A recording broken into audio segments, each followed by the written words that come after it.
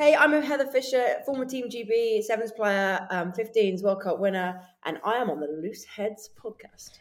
Yo, Loose Heads listeners, let's kick it. Loose Heads podcast. Alright, stop. Turn it up and listen. Loose Heads back with a new conversation. Something grabs a hold of me tightly. Emotions and fears in the daily and nightly. Will it ever stop? Yo, I don't know. Tackle the stigma and we'll know. Come in our clubhouse and set your mind free. Cause rugby's a place where I can just be me. Loose Heads podcast. Loose Heads podcast. Fish, welcome to the Loose Heads Clubhouse podcast. It's taken us a while to get round to this, so I'm very excited to have a chat. And the first question, as always, comes from our partners over at Talk Club, and that is, how are you today out of 10? 10, mate. 10. We've not had a 10 before on the podcast. I'm 10, mate. Why wouldn't I be 10? 10. It's literally 5 in the morning, it's 9:30, so nothing's happened yet, right? Although my garden's a right mess, because that's the next project. I've got a coffee, I've got a smoothie. I'm all right, I'm 10. 10. I'm all right. 10. Rocky, how are you out of 10? I'm probably the different end of the spectrum because I've had a very stressful morning. I've gone and done my gym session. I've since then found out that my laptop cable has been chewed by my puppy. So I'm probably riding about a 3 right now. Oh. So, we're only hoping that we're going to go up, especially with Fish on the programme. Yes, let's bring you up. To be fair, I have had a stressful morning, Rox. Like, my nan, a boring story, but obviously real relevant. My nan got taken to hospital over Christmas, and she's still in hospital now. So she's on the phone, literally 2 minutes ago came, she's French. When are you picking me up? When are you picking me up? I'm like, Nan, I can't do it yet. I'm like, so it has been, I feel like when you feel stressed that your breathing is like, I can feel it in my chest. Yeah. But that's the external factors, right? But a dog's external. We can get over that, Rox. Jeez, it's a dog. Don't worry about it. Yeah, exactly. Just ready to rock and roll, mate. You take everything on as it comes. The second question, it was pancake day the other day. You're both going to say 0 because you're both athletes, but how many pancakes did you eat? Oh, well, technically I had enough batter for probably 12, but I made 4 really fat ones that were probably a bit raw in the middle, but they were beautiful with shed loads of Nutella. Fit. They're always a bit better, a little bit raw in the middle. I think I had 4, right? My first one was with chicken. My second one was with salad. My third one was from crunchy Nutella from M&S. Look at Rock's face. And my fourth one was also the same, with a little bit of chicken. I went salad and peanut butter and crunchy thing together. Look at your face, Rob. Yeah. If you're going to do it, and I also went ham and cheese savoury. Sorry, I forgot that one as well. Sorry, did you just have a salad one? Yeah. What is wrong with you? It wasn't how you think, right? You don't diss till you try. It depends how you make your salad. And your dressing's absolutely crucial. Yeah. But did you have cheese in it? It's got to be lamb's lettuce. It's got to be olive oil. It's got to be feta. It's got to be lemon juice. There you go. Certain things in it. That's your salad, mate. And then a savoury one, a salad one, and then 2 sweet ones to finish. You may as well do it. If you're going to do it, right, you go big. Go big or go home. But crucial ingredient was the cheese you had in there. Now you've got my attention. And each week, Fish, the guest from the episode before, leaves a question for the next guest. So last week we had an MLR special with Loose Heads ambassador Will Hooley, and his question for you is: at what point in your career, so that can be a match, a season, a tour, did you feel the most free, or or have the most enjoyable moment, and why? Under James Bailey, Commonwealth Games 2018. Simples. Freedom to be myself. The coaches for me have been absolutely paramount in my career. Good and bad. I've had very bad. I'm not afraid to say it, but very bad coaches. And coaches who have literally not been afraid of my character and allowed me to be myself. And the ones who have allowed me to be myself is where I flourish, because there's no thinking involved. I can just be me. Whereas as soon as I've had coaches who try and put me in a box and want me to be a certain way, I'm stressed about how to be, not actually about the game. So I've had very low moments with coaches, and then I've had real highs where I can be completely free. And one of those moments was 2018 Gold Coast. Yeah. Interestingly, we've been speaking to James Bailey recently. He's just taken on a new role at the RPA, and we're going to be doing a bit of work with him. So he's been a great bloke in that, and yeah, he's a top bloke. Yeah, he's a real nice guy. Rocky, what about yourself? Probably actually around World Cup 2014 when we won. Yeah. I felt really empowered, in peak condition, like really trusted by the coaches, and I would say I was probably at the height of my game, and having that freedom just to have the confidence to help call plays, recognise things, given a leadership role, and I really understood the game and was able to help implement certain plays, and that was really cool. So I'd say probably then 2014. Yeah. Interesting that you both used the word freedom. When you're given the freedom to be yourself, it allows you to express yourself and be the player that you are. So very interesting. And I think let's start the podcast by talking about something that's been on our TV screens in the past few weeks. Fish, you've been taking part in a BBC program called Go Hard or Go Home. For those who haven't seen it, can you just give us a little bit of a background on the show, what happens and how it works? You get a phone call to say, Fish, you want to go to the Caribbean? You're like, yeah, cool. I was only why not? Select me now. But I was only 6 weeks post-op, knee op, so I was a mess the first 2-3 weeks. Andy Williams was like, Fish, there's no running until at least 4 months' time. Episode 1, I was running up and down a trench, whatever it's called, with a frigging box of rocks. That's what happened. At my unfittest, softest, awfulest condition, I ran through that trench, hating every box.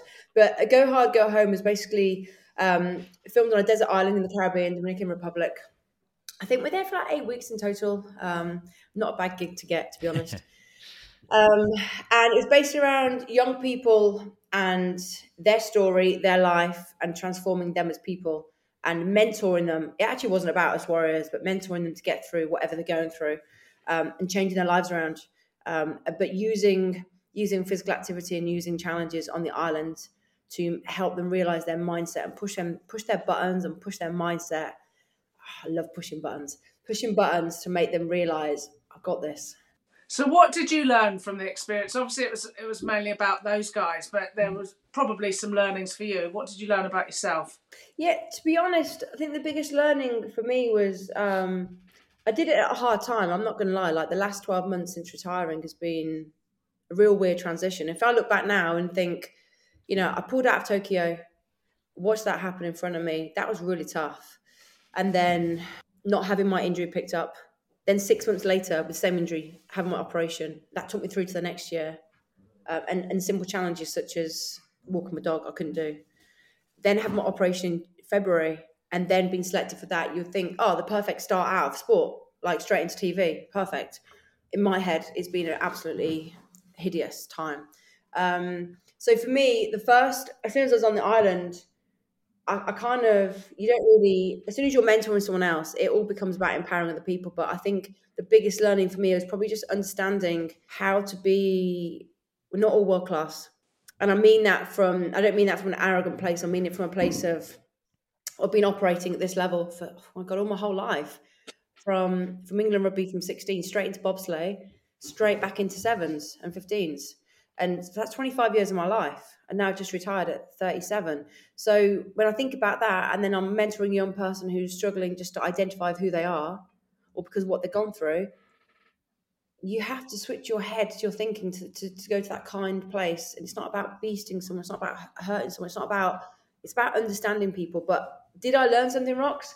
I'm not sure what I learned because I think what I was doing, I was just me. So I don't think I learned too much. I think what it was about is that I was really in touch with the side of me that I knew was there.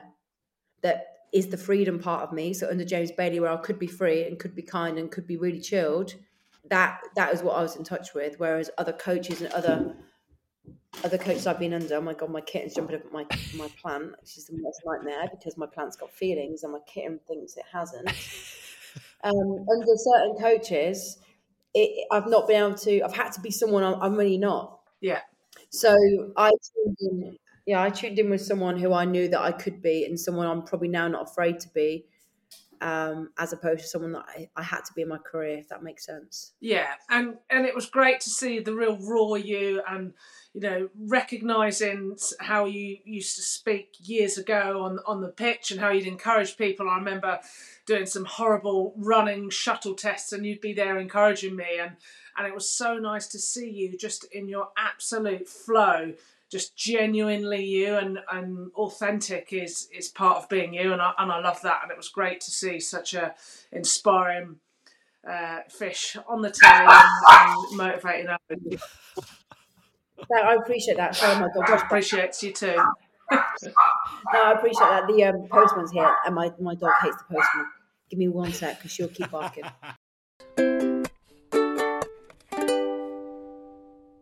Yeah, I really appreciate the support. I think it was just like, I didn't realise actually, when you're in that environment of England rugby, like, it is dog eat dog. And in some of the Seven squads, it has been dog eat dog. And it's actually not me. You kind of live your life like, not in a clown suit, but you live your life being the person that people think you are on the pitch. And there's a certain stigma, isn't there, with people who are on the pitch, a certain way of being and run through people and be so strong and the strongest person. Well, actually, can't really bother. That's not really, that's just what I do on the pitch. Take me away from the pitch. I don't run through my frigging front door. Do you know what I mean? I just open the front door. I would love to see that. You don't use a key, you just bowl through it. Yeah, so I feel like on the island, I probably just, so it's the most common question, what did you learn? But I think, it's probably still processing, but I think just being kind and being authentic and being real, just being real. It's a person's life, right? That's like Dimitri, who I was looking after at the very start. That's his life. That's how he feels. Who am I to question how he feels? I'm not going to tell him to be a certain way, because there's nothing to tell him. He just needs to understand how to control himself. When you control yourself, you have the power of yourself, right? Yeah. I guess that comes back to what you were saying about James Bailey, about him giving you the freedom to be yourself. And I guess that's what you were doing as a coach with Dimitri, is allowing him to be himself. I totally believe that when you get the person right, you get the performance. And a lot of coaches who I don't feel got the best out of me haven't understood me. Yeah. Actually, I don't think a lot of people have understood me. And that's in England as well. And I think, and that's partly me just feeling I had to be a certain way. That's part of living up to an expectation of a culture that was there. And actually, you just get flung into the culture and you just be how it is. It's very hard to be yourself. And I think I've learned over years, especially more in sevens, because you're more exposed and you're more alone, which means you have to understand yourself more. Yeah. So I probably learned over the years to just be myself. And when I truly believe that you get the person right, you get the performance right. Yeah. And I was reading an interview actually last night that you'd done, and it said, sport is something you got into because it was the only place that you felt yourself. And you've mentioned that in a few interviews and podcasts that you've done. But I guess you've mentioned about struggling with that sense of belonging when you were growing up. Can you just, I guess, talk about where that journey began and how you found a passion in sport and how that allowed you to feel belonging to something bigger than yourself? I think when you're young, and Rocky probably vouch for this, like, it depends on where you've come from, right? And how you get into your sport. But for me personally, it was an escape. Like, my home life was so hard with divorces, anorexia, stepdads, no dad in my life. Like, it was an escape. What I realized, if I fast forward now, is that as soon as I ran out of emotion and anger, I stepped away. I was starting to step away as I let go of the emotion and let go and understood what it was I went through. But I think when I look back to when I first started out at 15, it could have been any sport, if I'm honest. It could have been any sport. It just so happened to be rugby. But I cried on the way to training. I hated it. I didn't want to go. I had no drive to want to go and play rugby. It wasn't such rugby. It was just a sense of being part of a team. But even in my team when I was younger, I didn't have the sense of belonging because there wasn't many girls who were playing. And I was having to be sent to different clubs to go and play. So it wasn't until probably I got to England Academy that I started to have a sense of people who wanted to be someone and go somewhere and have ambition and have purpose. And there's a massive piece around purpose and when you're a young person just clinging on to something. But that was the only thing, like sport was my escape. If I sit here now and I've got 10 opportunities, I now can't make a decision. because I don't know where to go. And I can imagine as a young person, if you've got a privileged background and you've got decisions to make, almost that makes it harder to just go, boom, I'm focusing on this, because you've got opportunity everywhere. For me, that was the only escape. And it was one that Woodside got entered into it. I remember thinking like women's rugby wasn't that big, but I didn't know it was an Olympic sport until I got older. I value the Olympics probably more so than a World Cup. You don't really hear me talking about winning a World Cup and being part of a World Cup.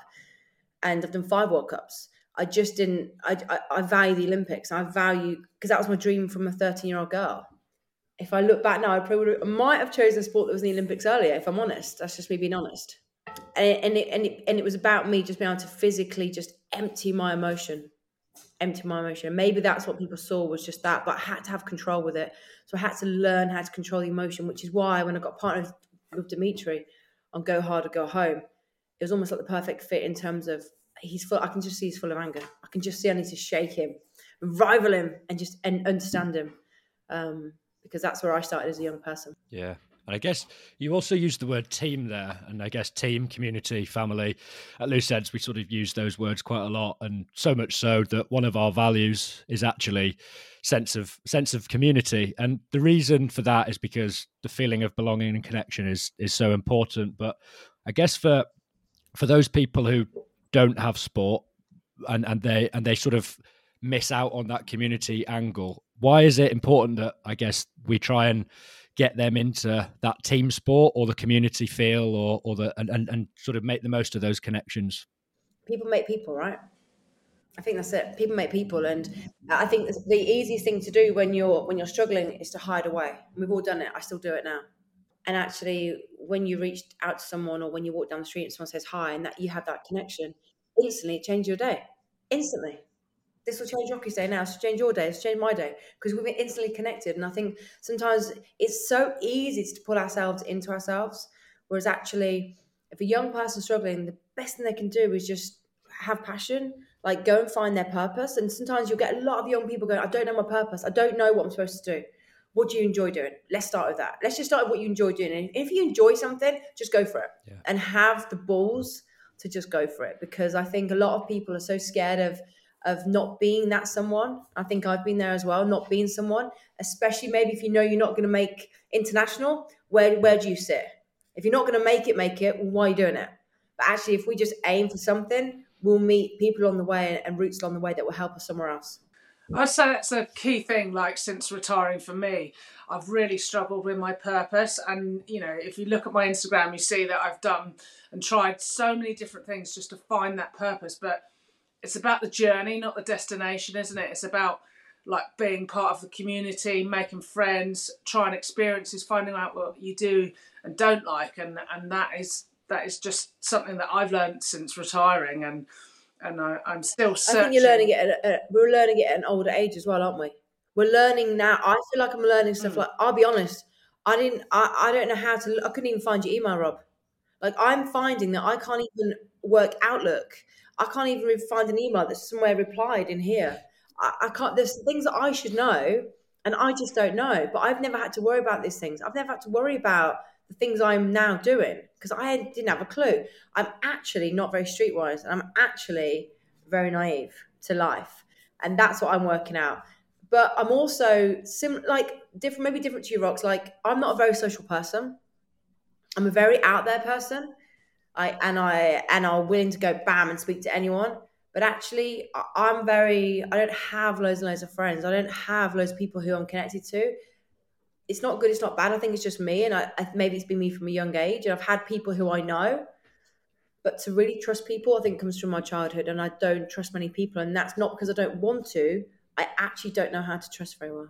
Yeah, you have to be vulnerable and expose yourself, don't you, with the risk of it not working. But actually, you got to think about of all the opportunity that it could work, and you could make those friendships. But then I would argue and say that I'm very vulnerable with everything I speak about because I'm very open.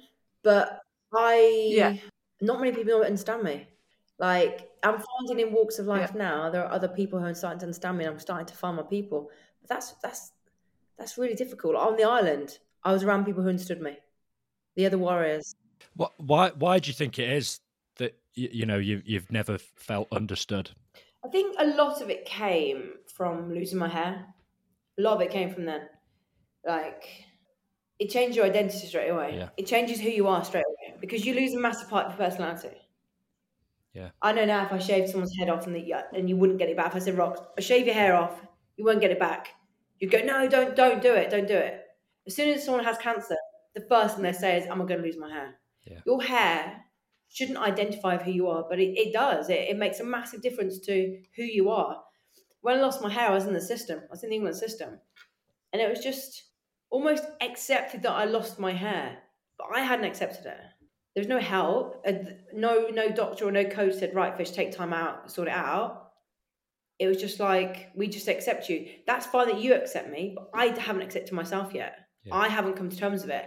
And we're about to start a World Cup. So when you put it like that, when I look back and think about everything that I did, I never did an interview about a scrum hat on. I only played without anything on. And that was me just being free. That's the freedom. Under Streety, I could be free. But as soon as other coaches have come in and challenged me when I hadn't yet accepted who I was because of what I went through with my hair loss, that's when I felt like I was pulling the trigger. And that's when I felt like normal, everyday people weren't really understanding who I was because actually I hadn't accepted who I was. Yeah. How long do you think it took you to accept your alopecia and be comfortable with it and be a massive role model to so many people? I think it's ongoing. I'm trying to stop myself from crying now. I don't think it's fully accepted. Yeah. Yeah. And I think people, and this is partly my responsibility, but people see that I don't struggle because I don't put it out there that I struggle. Not because I don't want to, I'm just dealing with it. Yeah. I don't feel the need to tell the world that I'm struggling. But am I struggling? You can see it.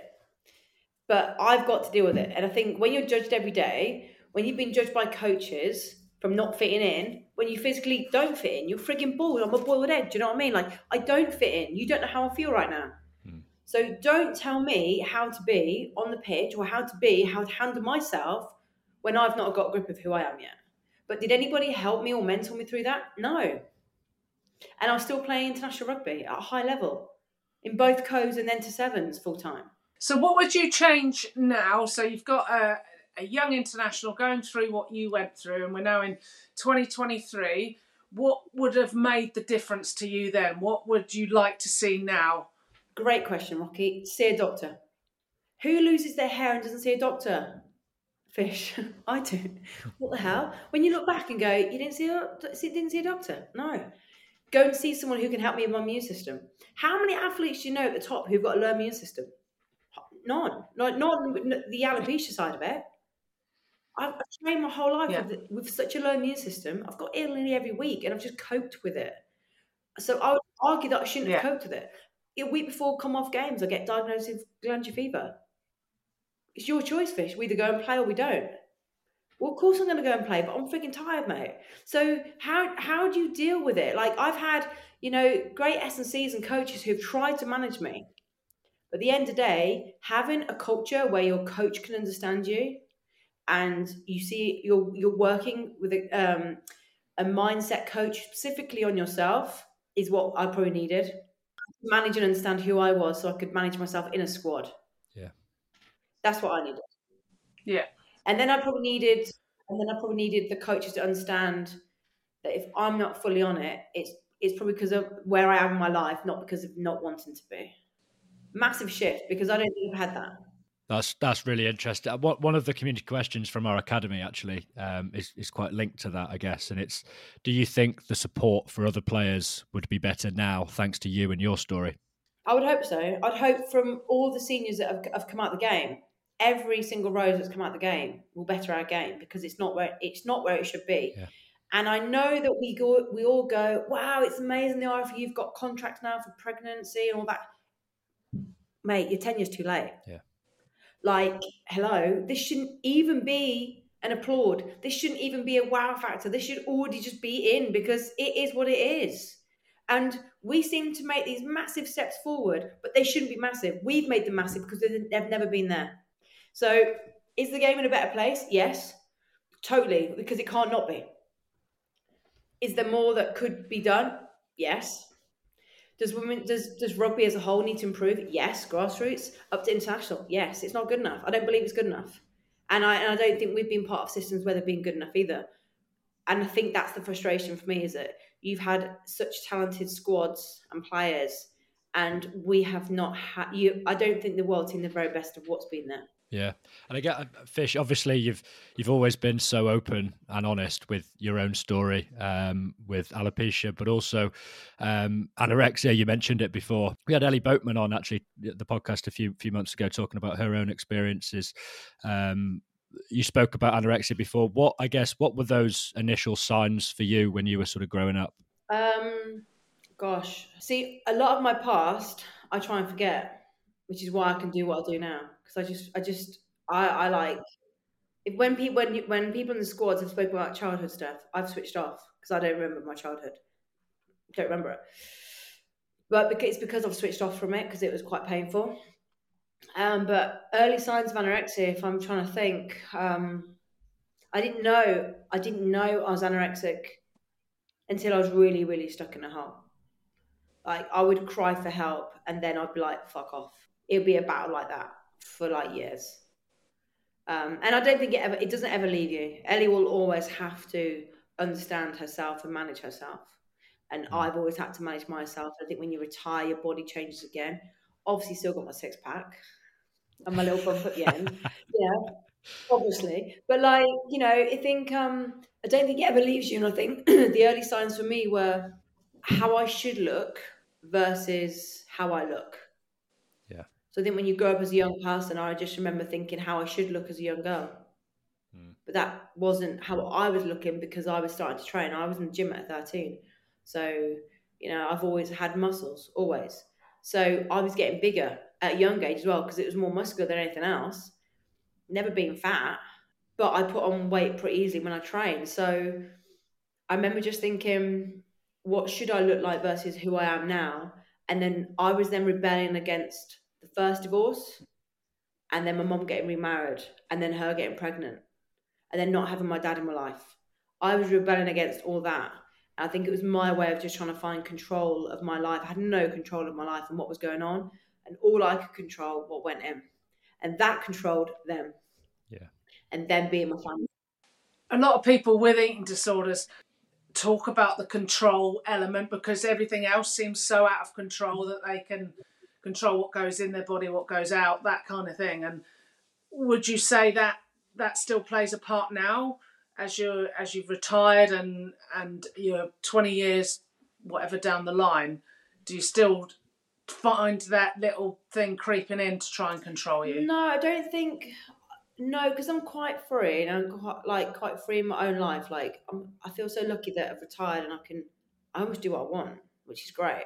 I just feel no. But in terms of, I don't know, because I'm going through all emotions all the time. If I'm honest, because like I'm now closer to my family. There's a lot of my family's like EastEnders, like the shit that goes on and the shit that's gone on in my career. People have almost. I think people have some of the stories people probably know about me or my family probably think I've made it up because it's so extreme, and you know, certain mates will know I've not because they know the truth. But it's almost so extreme what goes on in my fam. It's like, yikes. If I speak about it, it's almost like a bit made up. But I promise, hand on heart, it's not. And it's like, I'm now so close to it. I now haven't got my escape of just going on the pitch and smashing someone and then chilling out. So it's like, I don't think it controls me like that, Rox. But I think I'm always thinking about how I look. Like on episode 1, for instance, of Go Hard, Go Home, I'm 6 weeks post-op. I've done nothing in the month leading up to it. Well, months, I should say, since Tokyo, since saying, please don't select me, I'm not good enough.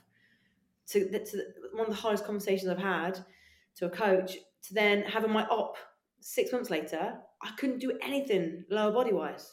And that's a massive chunk of my training. And then suddenly didn't have an op, and then 6 weeks later, on episode 1, when I watched it, you know, it's like, oh my God, my body. Like, I instantly think, I'm so soft. I'm so soft.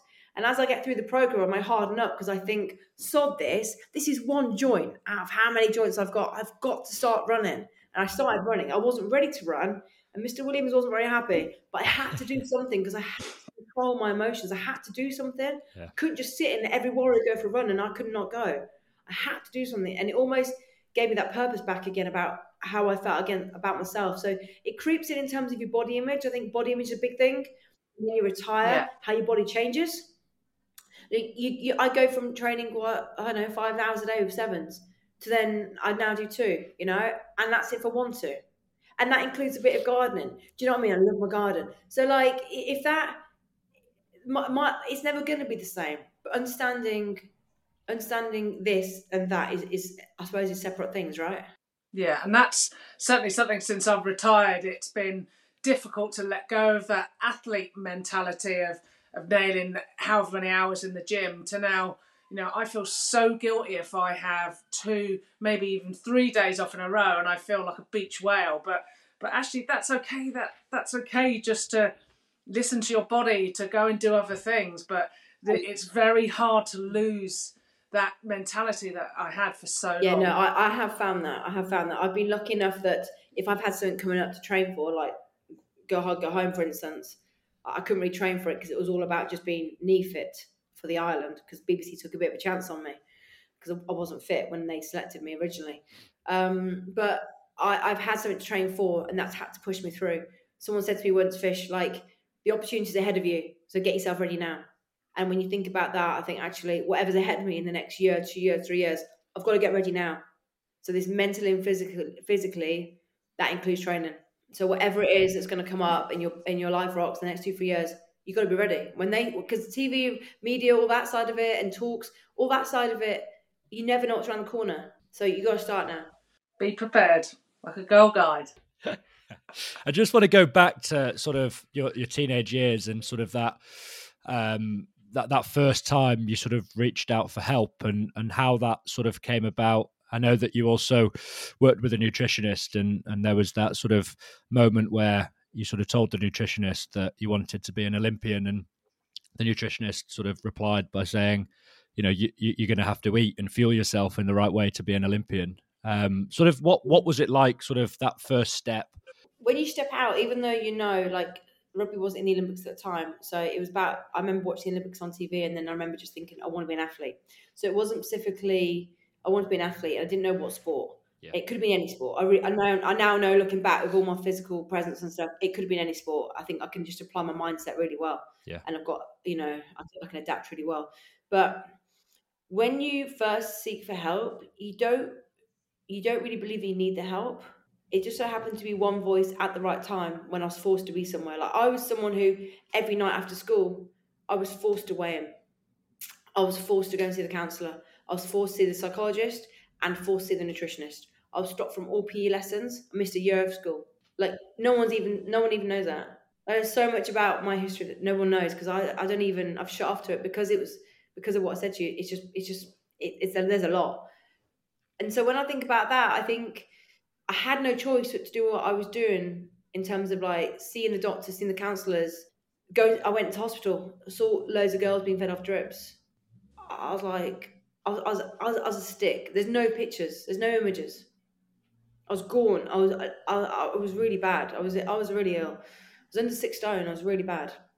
And you don't think you need the help, so you don't really cry for help. But then there are moments where, like, my mom was obviously going through her divorce and was going through a hell of a lot, and I became strong for her, so I just put her before me. And then it got to a stage where I suppose I was crying between needing help and screaming, saying, I need help, Mom.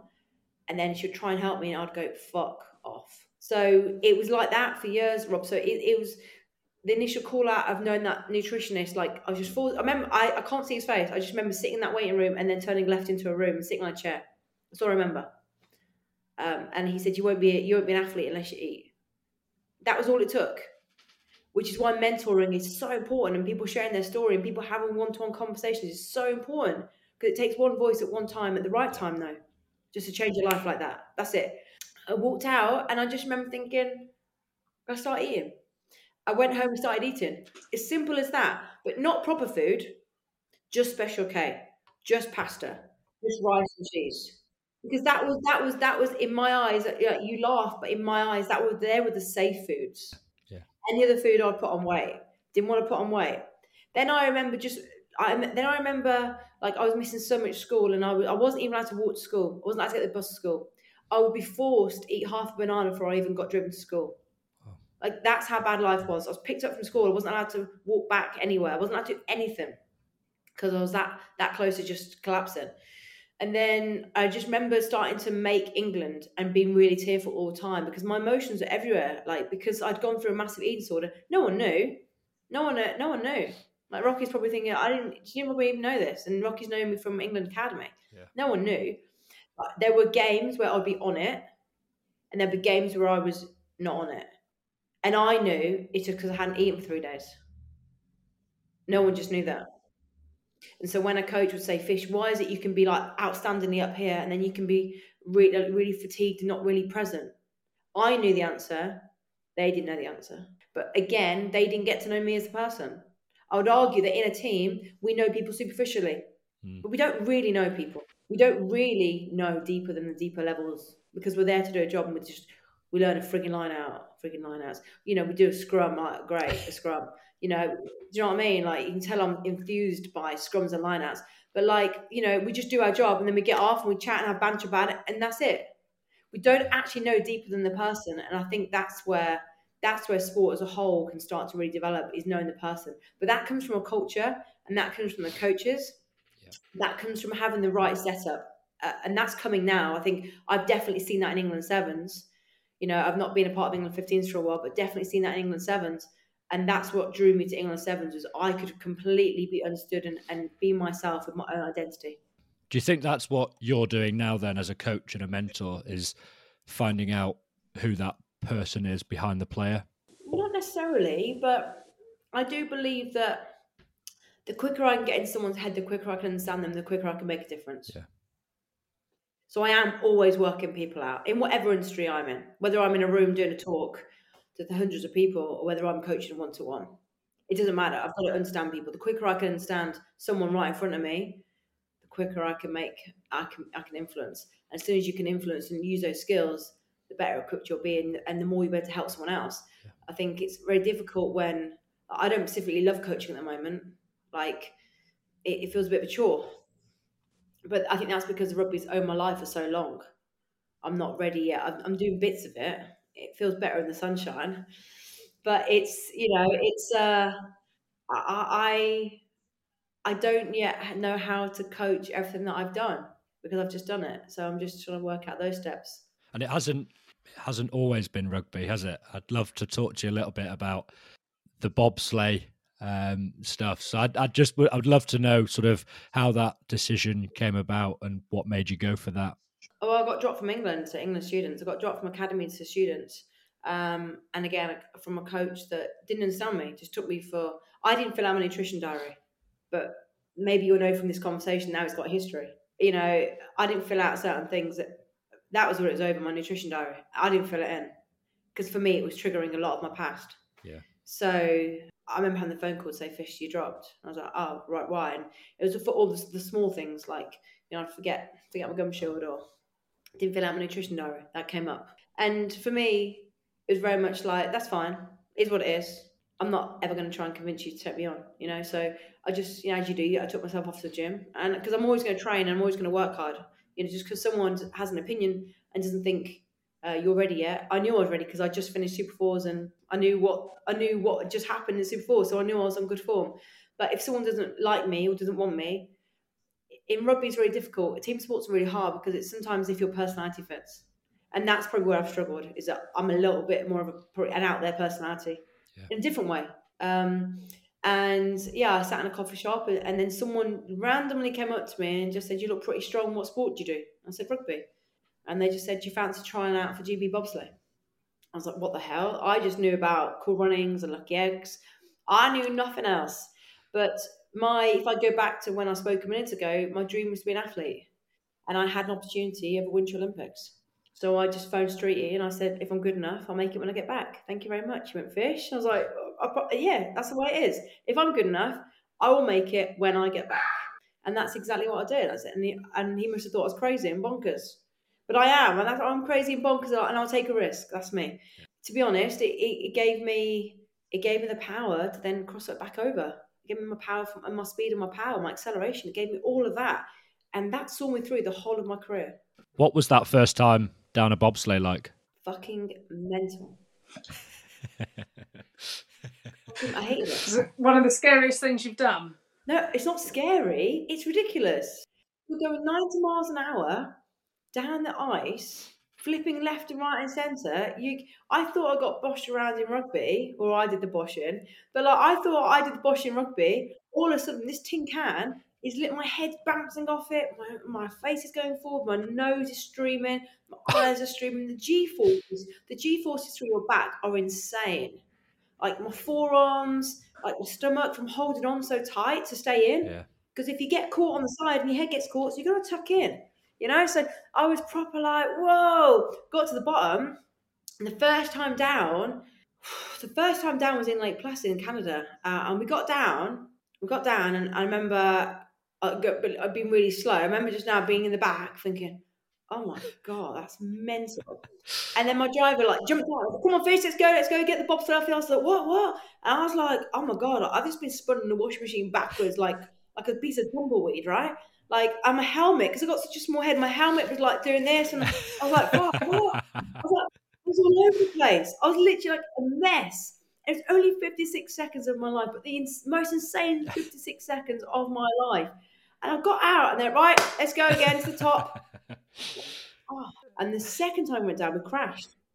So we went down, I think we're on corner like 12. And we went round, I remember just going round to the left. I remember holding on here, going round to the left. And we just tippled over, like straight over. And I was like, oh shit. So I'm holding on really tight. And the best thing about crashing is that once you've done it, you know you're okay. You know you're safe. As long as you know how to tuck in and you fit in, you're safe. But everything's burning. Your forearms, your stomach, everything's burning because you're so crunched up. Oh my God, take a breath. And then I'm over, and I just remember thinking, oh my God. I went to get out, went to like lift my head, and I heard this voice going, hold on, Fish. It's like, what? And then it started going backwards. I was like, whoa, this bobsleigh is now going backwards, because obviously you can't just start. It's been going at 90 miles an hour, and now it's about to go backwards. So then it was going backwards, and I was like, shit, now it's going forwards. Like, whoa. And you had to tuck in until it came to like a complete standstill. And then it's go again. Yeah. Come on, grab it. We went 3 times that day. I just remember thinking in my head, what have I done? Yeah. What have I done? I've left England rugby for this. But then I remember thinking, I've laid my bed now, Fish. Just have a shot, give it a shot. And then I had to make weight, which is sitting hours in the sauna making weight.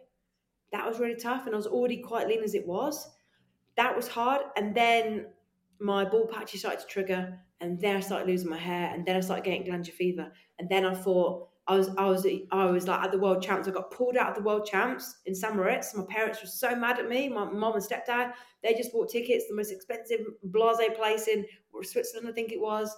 And I was like, Dr. Richard Budget from the OMI at the time pulled me out, and glandular fever. So I got pulled out of that, and then I had 6 months off and thought, I just want to be normal. And that lasted 2 weeks. Wow. What I guess before we get on to the silly bits at the end of this podcast, what are your 3 fish tips? To myself or to someone else? To someone else, to people listening to this. I think the biggest one is like trusting yourself. Like trust that you'll always be okay. Like whether it's rocks or it's yourself, like whatever walk of life you're in, you've got to trust yourself. I've known I'll always be okay. But how that looks and how that emotionally feels, it's just difficult, because it's like you're clinging onto these emotions and how it should look or how it feels. I'm going to cling onto this emotion, as opposed to just letting the emotions run in front of you and go, this is how I feel right now. It's not great, but I'm just going to trust that I'll be okay and I'm going to keep going forward. I think trusting yourself is a really big one in any walk of life. And I think the second one for me is just being brave enough to be yourself. I don't think many people are themselves. A lot of people hide. And a lot of people, you know, when I walked out of my contract and I said, sorry, I can't be here. So many people didn't understand it. So many people turned their heads about it. I know it wasn't right. That's all I know. So you can only go by what you know about yourself. And if everyone else wants to make opinions, that's their decision. But you can only follow yourself and how you feel. And so being brave enough to follow what you know is right is really tough to do and be yourself. I love that. What do you think? I'm definitely a massive advocate of being authentic, and in any work I do, you'll get the Rocky personality come across. I'm like you. I don't want to blend in. I just want to be myself and be true. So yeah, probably be true to yourself and be authentic would be my my pair. It's hard to do. I think, especially when you're in team sport. Like someone said to me the other day from another country, they said, "Fish, if you're going to be involved with us, you leave your individuality at the door." What? Like individuality is what makes a team. If you look at any team, the best teams in the world, the best athletes have their weapons. You don't have when you look at a 100-meter race, you don't see every athlete looking the same. They all have their personality on the start line. Yeah. Some with purple hair, some with chains, some with like big glasses on, and whatever they wear. Everyone has their own style because that's who they are and that's how they run their best. And then we go to team sport and people go, "This is our system, our box. This is how we're going to do it." That's fine that we're doing it like this, but within that, you're going to get some players who will go there before they get there, or there before they get there, or some players who just do that because that's what they're told. I was that player who went there before I got there. But I'll get there, and I'll be trusted to get there under certain coaches. But you have to find your own way of making the system work. The system's two ways. The system can't work without the athletes and the players can't work without the system. Yeah. I guess one of the components of this podcast is where we challenge each guest that comes on to take part in a bit of a challenge in honor of the Loose Heads podcast. And this one, I guess, for you is a little bit different because what we're doing at Loose Heads at the moment is we're creating a mini series where we're highlighting stories in women's rugby from professional to grassroots. And I would love to get you involved, Fish. So it's basically a question rather than a challenge. Would you get involved in this sort of thing with us? Yeah. What does it entail?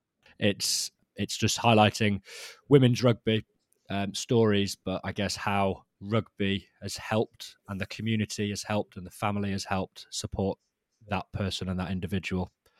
So I'd love to get you involved in that. Nice. That's good. Nice. Now for the silly stuff. So every week we have a thought of the week. We actually call it the Pensive Pre-Pod Poo Ponder, and it's sponsored by Sam James, who plays for Sale.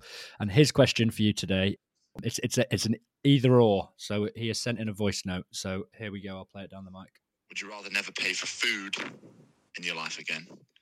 That's just food shops, not eating out. Or would you rather never pay for travel, i.e. plane tickets, petrol, etc.? Oh, good question. I think, what an interesting question. Who asked this question? He is full of them. Wow. I would rather never pay for petrol. Yeah. Just my tits in. You know, one of my worst things in life is standing there, wasting time, putting petrol in my car. Yeah. I would rather run out than stand there and put petrol in my car. I have recently moved house, and there's this little dude who comes out and puts petrol in my car. And I'm like, I just love coming here because I'm going to get out of my car. Thank you so much. Cool. And Esso, I'm going to go in on Esso here. It takes forever to fill up at Esso compared to the others. It's ridiculous. I just hate it. Yeah. And oh my God, like, it is one of the most annoying jobs. Do you not think, Rocky? Putting petrol in a car. It's a ball ache, and the amount that we travel is just horrendous. I feel like I'm there like twice a week, and yeah, I count to 10 about 1 million times because I'm so bored. I've now got to stage where I count to 20. When I get to 20, whatever I've got in my tank is what I've got. Well, if you're at Esso, I don't stand there more than 20 seconds.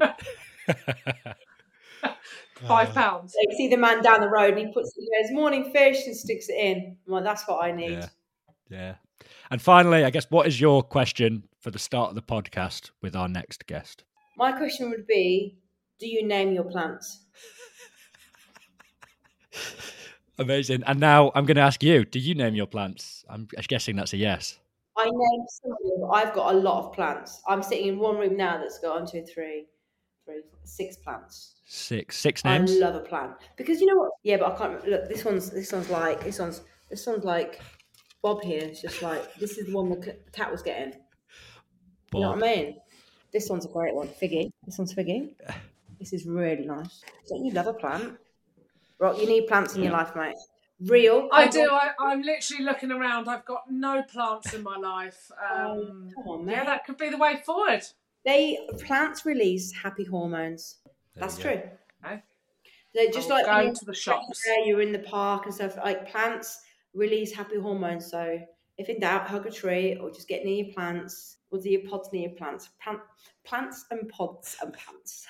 The 3 Ps. Do you know what? I did the same as Rocky. I'm like looking around thinking, shit, I have no plants. I need. Do you know what? I did actually think about it the other day. I was going to go down to the garden centre and get a plant, but I didn't get around to it. So I will do that this weekend. But I just didn't.